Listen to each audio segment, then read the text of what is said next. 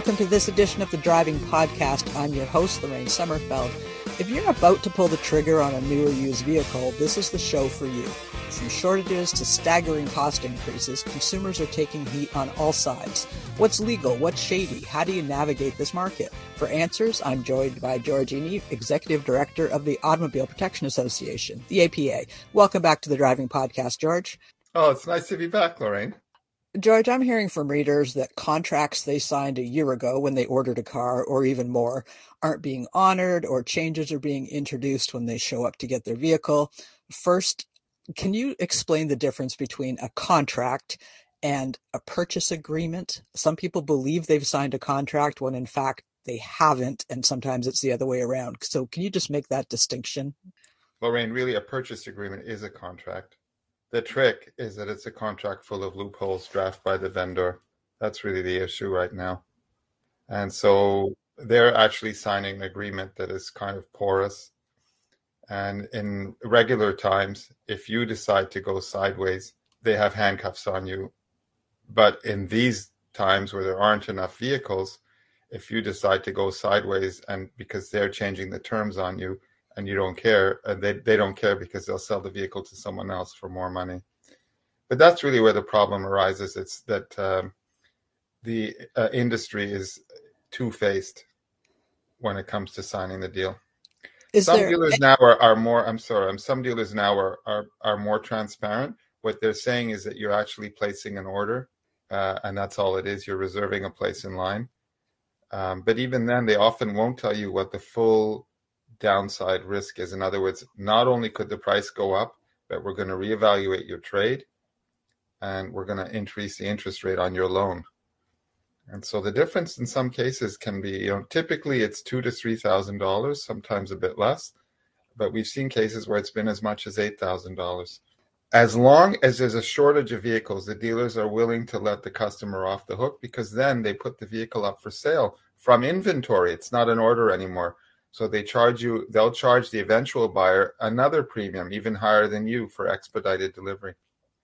So if you believe you have a signed sales contract, which we all know you can't get out of, a lot of times people don't have what they think they have. They have these agreements they're clutching, and it's all working in the dealer's favor if they can squirrel out of that one as well. Yes. Now, for years, when you signed a deal, what would happen is that both the financing and the price were locked in. As long as it was placed with the manufacturer, typically orders in those cases, you're either buying from inventory, often the vehicle was in transit. Even if it was being built, it was maybe 90 days out. And so the industry had developed ways to help the customer buy with security. The contracts were still full of loopholes. They were awful documents in many provinces, but the manufacturer was holding the line and the dealer didn't have a reason because there was too many vehicles. They were very happy just to have you take delivery. That's all changed now. So with these extra long delivery times, it is possible that the manufacturer will have a price increase or 2 or 3 between when you order and when the vehicle comes in, particularly if there's a model year changeover. And it is possible that the financing or the leasing conditions won't be as good as they were at the time when you sold. So, and once again, if the price has changed, often the deal on the financing doesn't apply anymore. So up to there, we could argue at least that it's kind of a unavoidable or external to the relationship between the car dealer and the customer, because that's the car dealer really doesn't have control over that. But if a vehicle comes in and you discover there's mandatory vehicle etching, you have to take the dealer's financing or the price is $1,500 higher. There's a charge of $725 for a winter package that we learned was actually floor mats and a case for your glasses, for your sunglasses.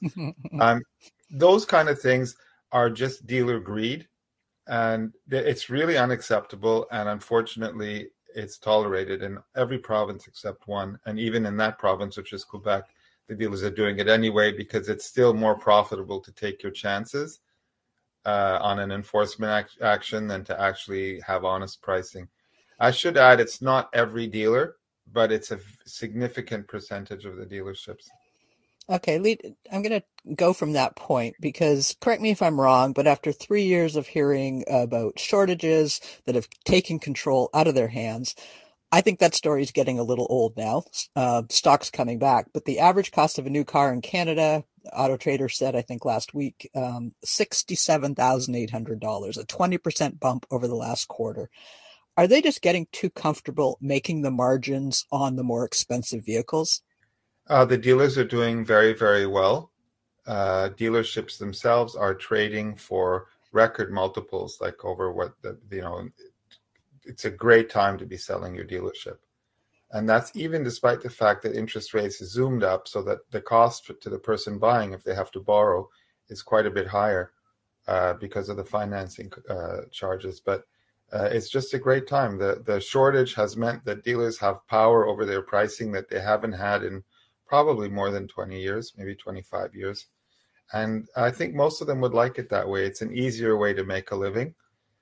It's not necessarily a bad thing not to have overabundance of vehicles. In other words, to have the supply match the demand. Right now, we're undersupplied. But unfortunately, it's opened the door to a lot of greed and a lot of abuse that shouldn't be there.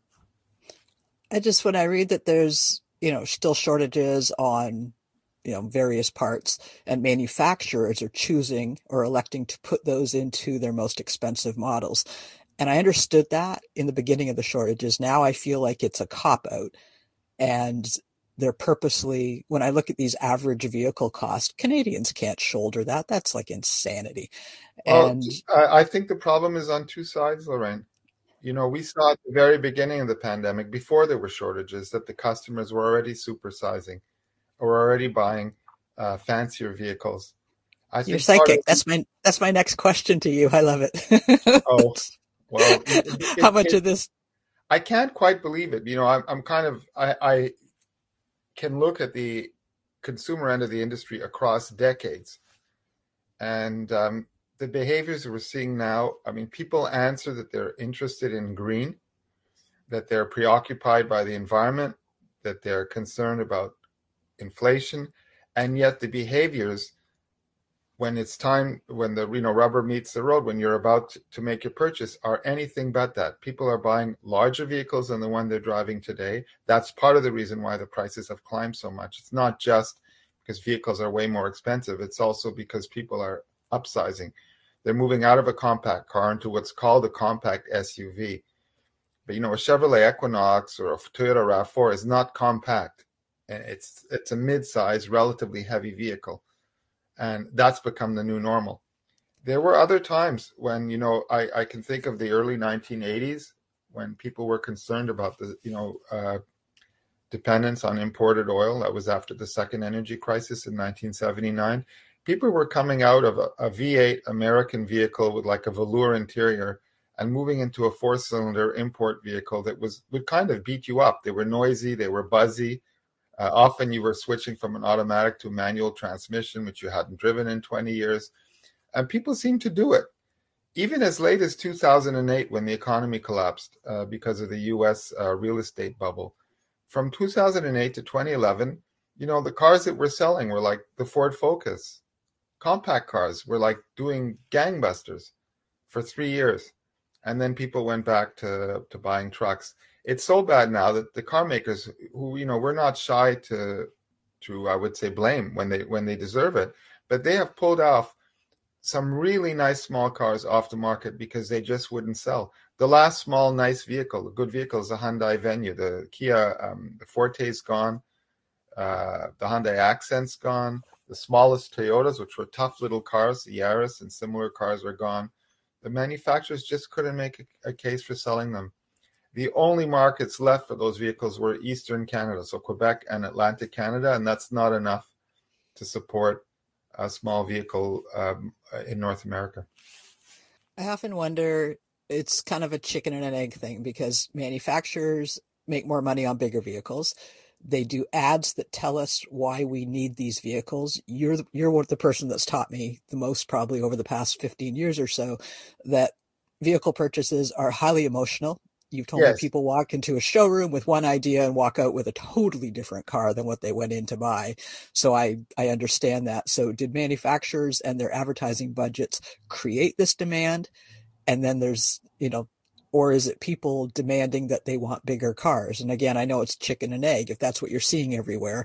And I think too, once you see a crossover, if the person beside you is driving a ginormous pickup truck, you think yours looks reasonable. But if that's right. So you put that beside my little, I call it a warm hatch because it's not a hot hatch. It looks like an ant compared to some of these. yeah, but if you're driving a hot hatch anyway, you're in the minority today. A warm hatch, because the hatchback compact car is like an endangered species. It's the next thing to go. I hope we keep it because it's a very versatile vehicle that is also easy on resources. Um, It really uh, is. and so to get back to your chicken and egg, yes, the advertising creates the idea that if you have something big, you can drive over, tornadoes and earthquakes and secure because it has all-wheel drive and it looks like a truck. But there is enough countervailing information that's not advertising. It's called the news on climate change, on resources, on growing population and growing vehicle sizes, on the fact that it's more dangerous in the case of an impact with a pedestrian to have a vehicle with a tall kind of bluff front end than a vehicle with like a hood that plunges. And all of this stuff is findable, and yet we are still looking for larger vehicles. And it's the most evident in the case of electric vehicles. Since the car makers we know are limited by the number of EVs they can make, the rebates are actually not increasing the number of EVs on the road anymore. It's cheaper to buy a luxury large EV. The car makers realize that, hey, we can only make so many, so we'll make more money by making a $55,000 EV instead of a $40,000 one. So Bolt is gone, the Leaf is gone, anything that's coming out is much larger, but the public has also used the rebate to upsize. That's the vehicles that are selling. And so EVs are, eventually, of course, we're going to realize that the idea of having a vehicle that's a couple of £1,000 heavier than the vehicle it's replacing because A, it's larger, and B, the batteries are heavier, probably has a lot of negative consequences. Certainly in collisions with other vehicles, it will create more damage. And deadly for vulnerable road users. I am terrified of what's coming. Yeah, and the other thing that we've known in the era of gas vehicles is that high performance actually does increase collision involvement. So the reason to a certain degree why, let's say, vehicles like BMWs might be a little more involved in collisions than other vehicles isn't only because jerks are driving them, and I'm not saying every owner is, but that a sporty vehicle does attract a more aggressive driver at times, but it's also because speed actually is sort of addictive, and you will be driving faster in a vehicle that has a certain ease and that rewards you by being pleasurable to drive quickly, and that's every EV pretty much. So I suspect that all most of the, other than the Leaf and the very early models, the Mitsubishis, the small ones, but most of the EVs now, the level of performance, even in an average EV, is scintillating. It's amazing. And so my guess is that we will see unintended consequences of that. And all of that relates again to your original comment about upsizing. So yes, it's partly the car makers with EVs, but I would say it's also the government because the rebates were set. They're so generous, and the trigger point is fairly high up the range, around $55,000, $60,000, that it has allowed the car maker to offer a larger, more equipped vehicle that the customer wants. And they can leave out the door, in BC or Quebec, they're getting essentially $11,000, $12,000, $13,000 off. You touched on driver behavior, and for years and years and years, I drove a different vehicle every week because that was part of my job.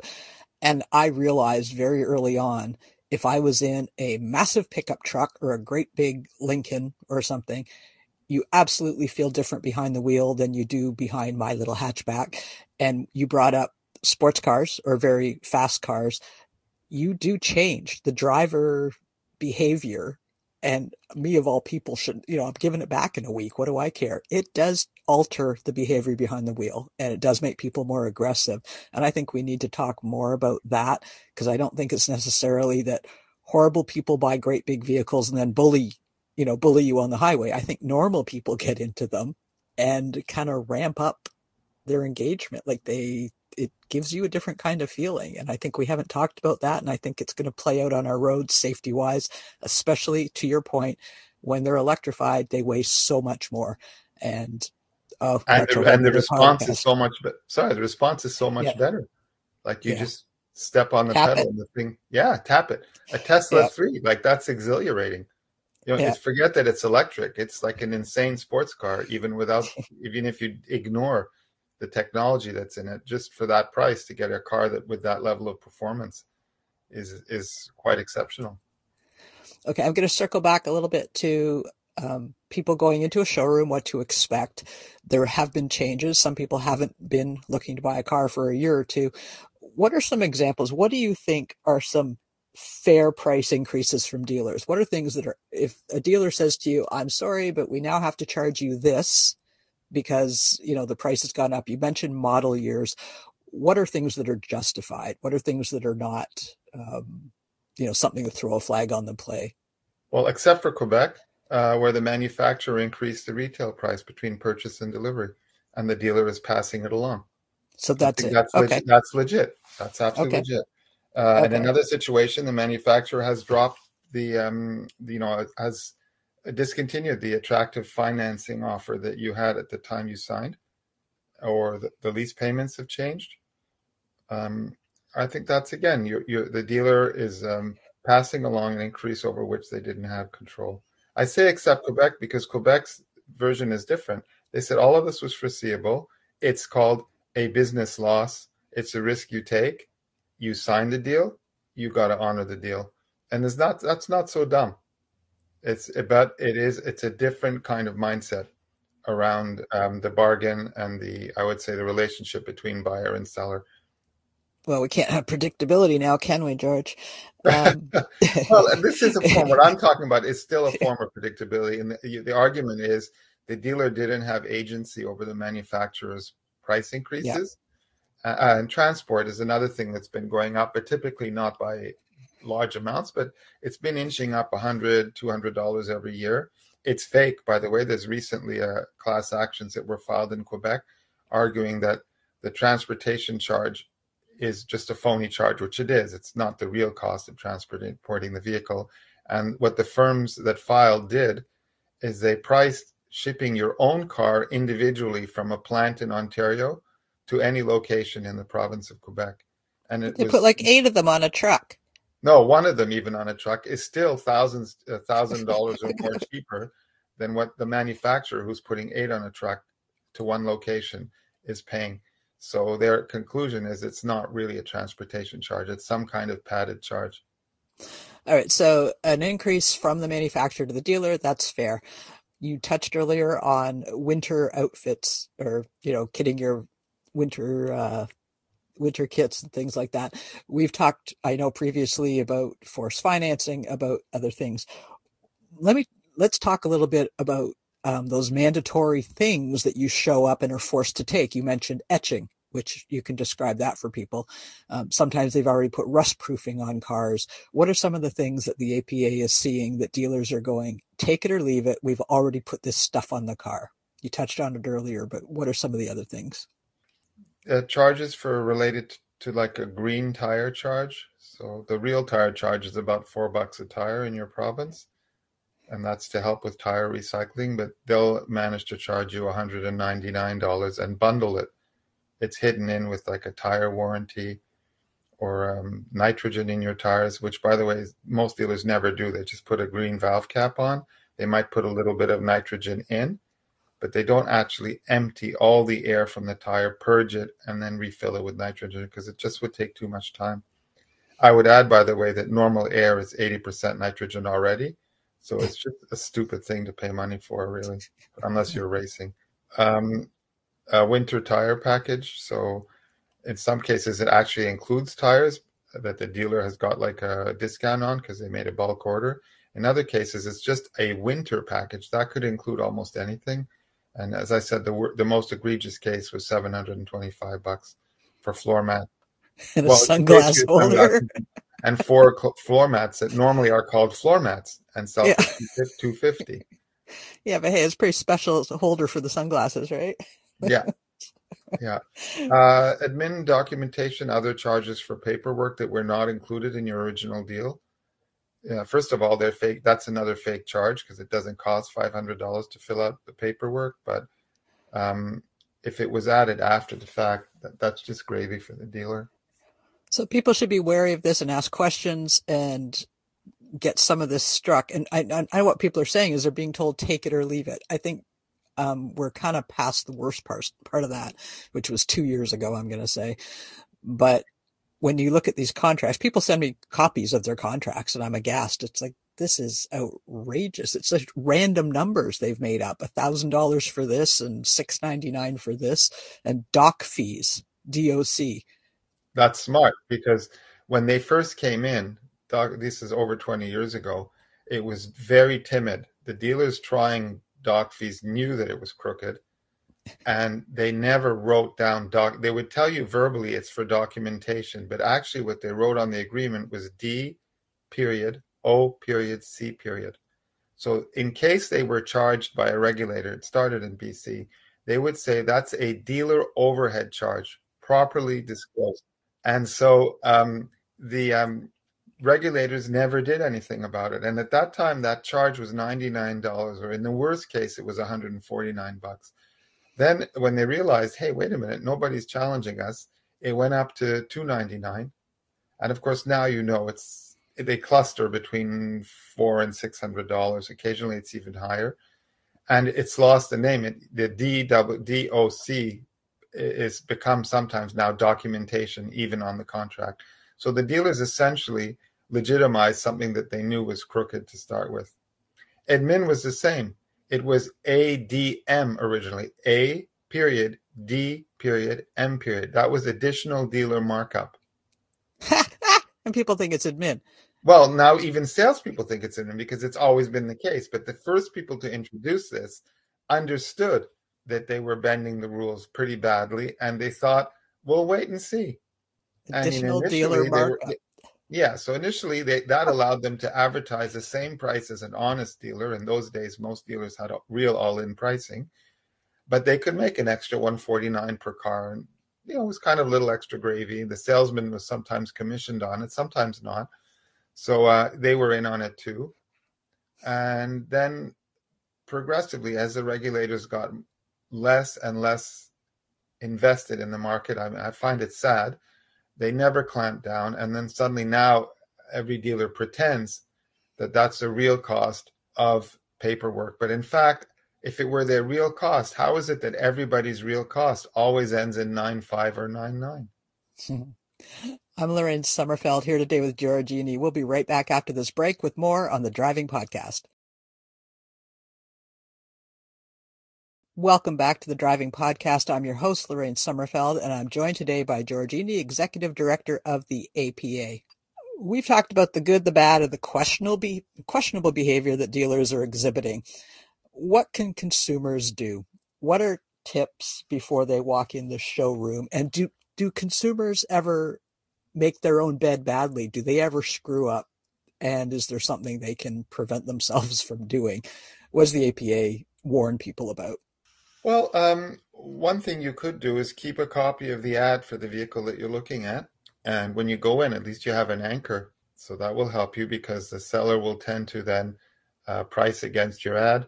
And they will consider also that that's probably the vehicle you want, as opposed to steering you towards something else. Another thing that is, I think, helpful is to visit the manufacturer's website and run some numbers yourself. Some of the sites are super user-friendly. You can build a car and you get a pretty good idea of what the payments would look like if you purchase for a longer time. They often won't tell you what the total interest component is if you're financing. They'll tell you the interest rate, they'll tell you the payment, but you could do that yourself if you added up all those payments, and you'll see, hey, wait a minute, this vehicle that is, $42,000 with the financing, I'm going to be over 8 years or even 9 years, I'm going to be spending $55,000 or $52,000. So that would be a good exercise, just so that you have an idea for when you go in, so your head isn't swimming with numbers. I know that there's a push today to doing buying online, But unfortunately, I mean, shopping online, I won't say actual buying, but what we have found is that dealers are remarkably unreliable online. They always have what you're looking for or claim to be able to get it. And the information you'll get on pricing is very basic, and then it'll become on down. So you can only go so far with that. It's not like you can get a transparent transaction online everywhere. There are some dealers that are trying to do it right with, to a web buyer, but most of them don't. They consider it as an old school lead generator. It's no different than someone outside a restaurant holding a menu and trying to get you to come in. I want to switch gears a little bit here. A lot of people usually take solace in the used car market when prices on new cars go, when they escalate so high. We've seen some really hard prices on used cars. They've softened a little, but they haven't softened as much as people would. The gap is just not there between new and used yet. Combined with people buying out their leases, which means that stock is not coming back into inventory. I've been reading that the US is still taking a lot of our used cars. Is this still going on? Are we losing a lot of that inventory to the US? Yes, Canada is losing a significant number of 3-year-old and newer vehicles to the States. It's especially the more expensive vehicles, the better equipped vehicles are going, but even now, moderate vehicles that before didn't used to leave. The American buyers have an advantage in terms of a stronger currency when they're shopping here. Their market is as short as ours of vehicles, and it's 10 times the size, so it's voracious. They can just vacuum up our best recent used vehicles. There have been times in the last 2 years where the wholesale price on a used pickup truck is higher than the retail price. I mean, that's a theoretical impossibility. So in other words, the truck that you have, a pickup truck that you can find at a Canadian dealership, let's say used for $55,000, is $58,000 at an auction going into the US. So that kind of situation explains that it's because of the presence of the US buyer. So that's why when we go to buy used vehicles, the prices are still so strong and the choices aren't what we imagined them to be because we're losing them to a whole nother market. That's right. And so, as you said, prices have come down, but it isn't really because of availability. What happened is the interest rates on a used vehicle went from, you could get something financed at 5%. Now, typically, you're between 8 and 9.5%. And so it's the interest component that was like a punch in the solar plexus for the used car buyer. And that makes that extra long financing, the 7-year loan, which had become typical for these 3-year-old vehicles, it makes it very expensive. It can be more expensive or similar with interest to buying a new vehicle if you're in the cheaper end of the market. And that is why, in fact, prices came down a bit. We figure that even when new vehicle supply improves, I mean, it's improving now slowly, but let's say we get to a good match between buyer and seller by 2025, the used car market, because it's sort of like a slinky, it ripples down for several years. We think the shortage is going to be a feature for the next several years. And for that reason, prices on used will be much higher than they were historically before the pandemic for probably a decade. Well, that was the next question I was going to ask you. And again, psychic George Inney already answered it. So not a lot of reprieve coming in the used car market anytime soon. I believe that there will be more supply, but that prices, it will take a while for prices to begin to go down. And hopefully the first vehicles that will go down in price will be those relatively recent ones, the 3-year-old vehicles, as the supply of them, when people start turning in their leases again, the supply will start to increase. But it will be a gradual process. Okay. We've been speaking about price protections when you're buying a vehicle. I just want to move a little bit over to after you already own it. We're seeing a lot of new tech. I think a lot of it is hitting the road before it's ready. I'm seeing more recalls than I've ever seen in my life, and I know why, because I think the tech's not ready. Is there an uptick in the problems with what we've already got, and what should we be doing? You can go into Quebec on this one now if you want to, and OMVIC as well. They have a role here. But after the fact, what kinds of protections should consumers be anticipating if they have a problem? So after the fact is two things. Immediately after the fact is you get home and you realize there's something wrong with the deal you got. It's not what you were told. Ideally, you realize it before the fact. It's not always easy. I would suggest you get involved with the regulator. OMVIC, as an example, is the dealer regulator in Ontario. So that's the Ontario Motor Vehicle Industry Council. They've recently overhauled their board to make it a little bit less, quite a bit less actually, dealer heavy.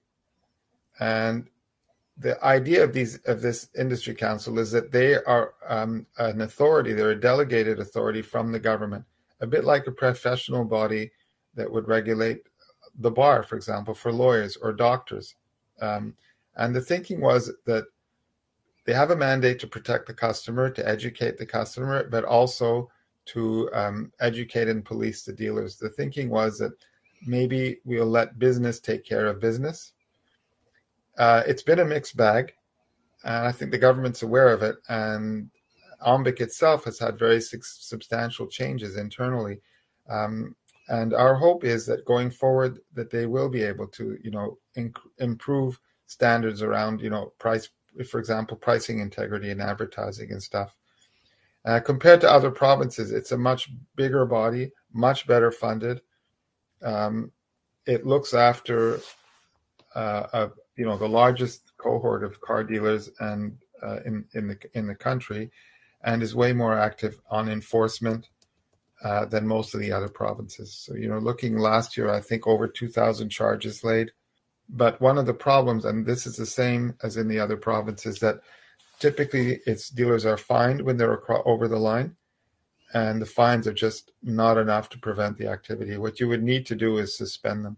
We found that during COVID, that if dealers had an outbreak of COVID, the public health authorities closed them down for a couple of weeks. Everybody had to be tested before coming back. And we got a very high level of compliance from dealers with distancing, masks, sanitizer, solo road tests. Dealers were actually very, very responsive to the public health element. And yet during the same period, they were completely going sideways on dealer advertising, pricing integrity, retailing practices. And what we understood finally is that what scared them more was having someone put a padlock on the door for a couple of weeks. So they can do it. They just choose which things they will do. And because the dealers in a competitive environment, not just provincially, but just locally, if they see the people against them are running crooked ads, after a while, having a $500 penalty in every one of your honest ads, because you're showing the real price and not a fake lower price, becomes unbearable. Or it appears to you to be unfair. And so you do the same thing as everyone else. And you wait for the regulator to come in and whack one person with $2,000 or $3,000 fine. You made maybe $250,000 last year in illegal charges and prohibited charges. So those fines are very tiny comparatively. George, if someone's having an issue after they left the dealer or even beforehand, what do? They call OMVIC. What is OMVIC doing now? Well, OMVIC has the most robust, the largest public information and complaint service in the country. It's not perfect, but it is absolutely a tool that can help you mediate your complaint, and in many cases arrives at a resolution between the customer and the dealer. So the first thing is you need to have your facts in order. So have a copy of the ad. If there's anything in writing, have it available. If you have exchanges with the retailer, that makes sense, because early on, before things are too tense, if you're working by text or by email, you'll have stuff on record that can help somebody, a third party who's looking into your complaint, investigate. And in many cases, what the statistics show is that when OMVIC does get involved, dealers actually do listen. And they are capable of having money, it's a significant amount of money, $2 million last year, returned to customers, the value of the settlements that they negotiated. OMVIC themselves are aware that there are cases where they would like to intervene and don't have the power, and they've actually recently asked to have the legislation modified so that their complaint handling process could lead to some more robust results if the dealer is really standing their ground without it being legitimate. Well, it sounds like it's time that this industry did have that kind of muscle, and not just in Ontario and Quebec and Alberta, sort of a little bit, but it's time. We're spending so much money on these acquisitions, and we need more forceful enforcers, for lack of a better word. So that's great to hear that Onvic's doing that. Yes, certainly BC, Alberta, Quebec, and Ontario all have a relatively significant investment in public complaints. But in terms of results and in terms of the scale of what's made available, Quebec and Ontario are, invest a lot more on this. And it's important, by the way, dealers are aware of it. When we ask them, it's often, other than the license that they pay for, it's the most visible part of the regulator's activity. And I think it's very important for both retailers and customers to know that there's a place people can go. I want to touch just briefly on recent Quebec information that came out over the past week, and we're going to do an entire podcast on this separately, but it's the first cohesive lemon law, and we haven't heard those words in a long time because they're in the US, it's patchwork. Every state has different things. In Canada, we have consumer laws, but not a lemon law. Quebec just came out with a lemon law. And again, we'll devote more time to it. Are you happy with this? Is this what you want to see? Do you believe this is the way we finally need to go? APA appeared at the hearings for when there were government hearings that were held before the legislation was adopted. And we brought in examples of cases, actual cases, a Subaru buyer who went in 26 times to correct an oil consumption problem, and the car maker still wouldn't take it back. A consumer who went in 41 times over 42 months with their vehicle for a variety of problems, the car maker wouldn't take it back.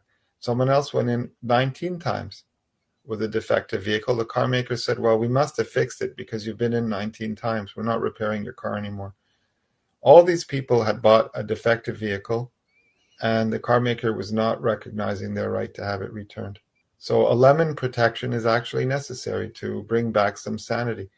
Most vehicles are not lemons. Very few vehicles are actual lemons. But when you get stuck with a bad one, the vendor and the manufacturer should be of a mind to take it back and make you whole. And this will make it easier.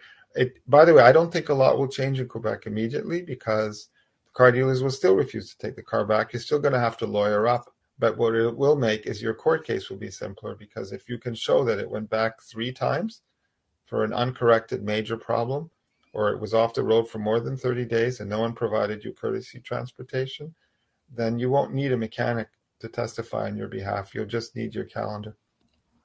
Before we go, I just want to ask you a final question. Again, when a consumer walks into a dealership, it sounds like the beginning of a really bad joke. Sorry about that.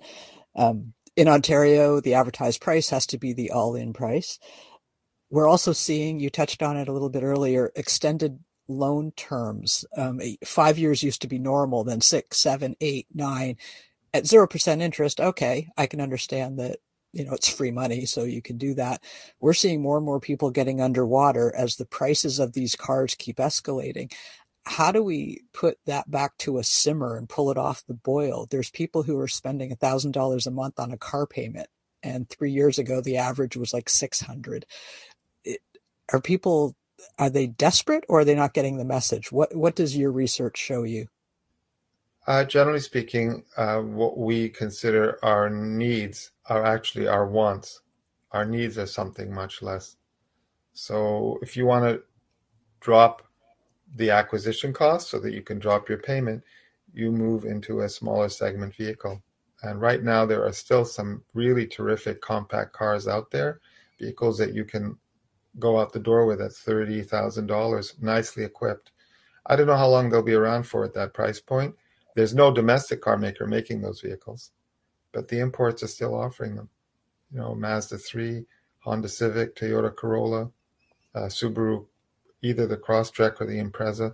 These are all vehicles that could give you a comfortable, economical experience, in some cases even with all-wheel drive, and they cost a lot less than the average price of a new vehicle. If you can put money down, it's definitely worth it. If the alternative is paying 8% or 7%, um, what you make on savings, if you have any after tax, is going to be much less than that for most people, unless you're in a pretty highly leveraged, risky business. But in that case, you don't need our advice on this podcast. So. And I want to remind people as well, cars are built to last. It's never been better. Take care of the one you have, even if it means going and getting it detailed, but get it into your tech a couple times a year.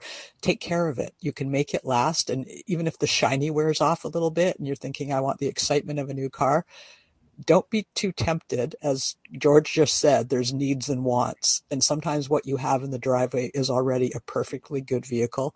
Just take care of it, maintain it. And then you don't have to get into this crazy market.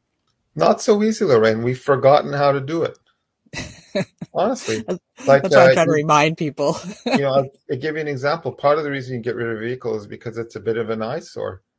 And yet it's very hard to find a body shop that would do corrosion repairs on your vehicle, even to get rid of like something that's in one place, a hole or whatever. It's not worth it in many cases. They tell you forget about it. Just cleaning up your vehicle professionally, it's a couple of $100. Don't be cheap. You might end up liking it better if the interior looks brand new again and you've gotten rid of the clutter. I've heard a lot of people say that. It feels new. It helps. Yeah, it helps. And then for maintenance, what I'd say is if you still have a paper owner's manual in your vehicle, go open it up in the back. Even if it's gobbledygook, it might make sense to pick the time and mileage that's equivalent to your vehicle today and set aside probably the better part of, several $100 up to $1,000 to have the actual service that's required done as a prevention for the way forward, as opposed to just asking for an oil change and somebody to look at the tires. So there is a way to avoid these crazy times. I don't know if we're going to settle anytime soon, but if you already have a car, make the most of what you have. If you have to go get a new one, listen to the tips that George just told you, do your research ahead of time and stick to your mark and try not to let the emotions come into it, because that's when we move from needs to wants, and it happens really quickly. That's it for this edition of the Driving Podcast. A huge thanks to my guest, Georgini. You can subscribe to our podcast through iTunes, Spotify, or your favorite podcast player. Be sure to check out previous episodes of the Driving Podcast. I'm Lorraine Sommerfeld. We'll see you next time.